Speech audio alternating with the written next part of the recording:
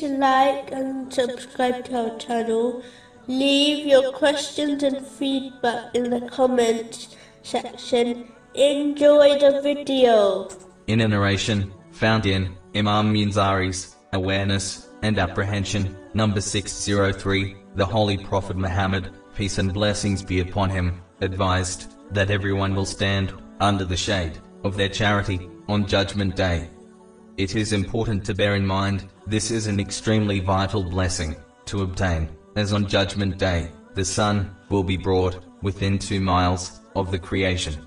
This has been warned in a narration found in Jami Tirmizi, number 2421. People struggle to handle the heat of a summer's day. How will they possibly handle the heat of Judgment Day without shade?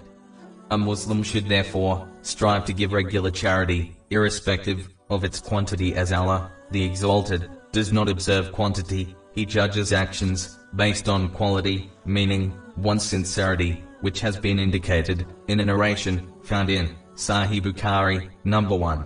In addition, a narration found in Sahih Bukhari, number 6465, advises that the most beloved deeds to Allah, the Exalted, are the regular ones, even if they are small.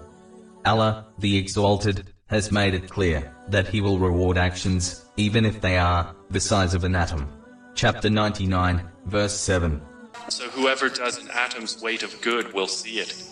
Therefore, this leaves Muslims with no excuse not to regularly donate charity for the pleasure of Allah, the Exalted, hoping to gain a strong shade which protects them from the severe heat of a great day.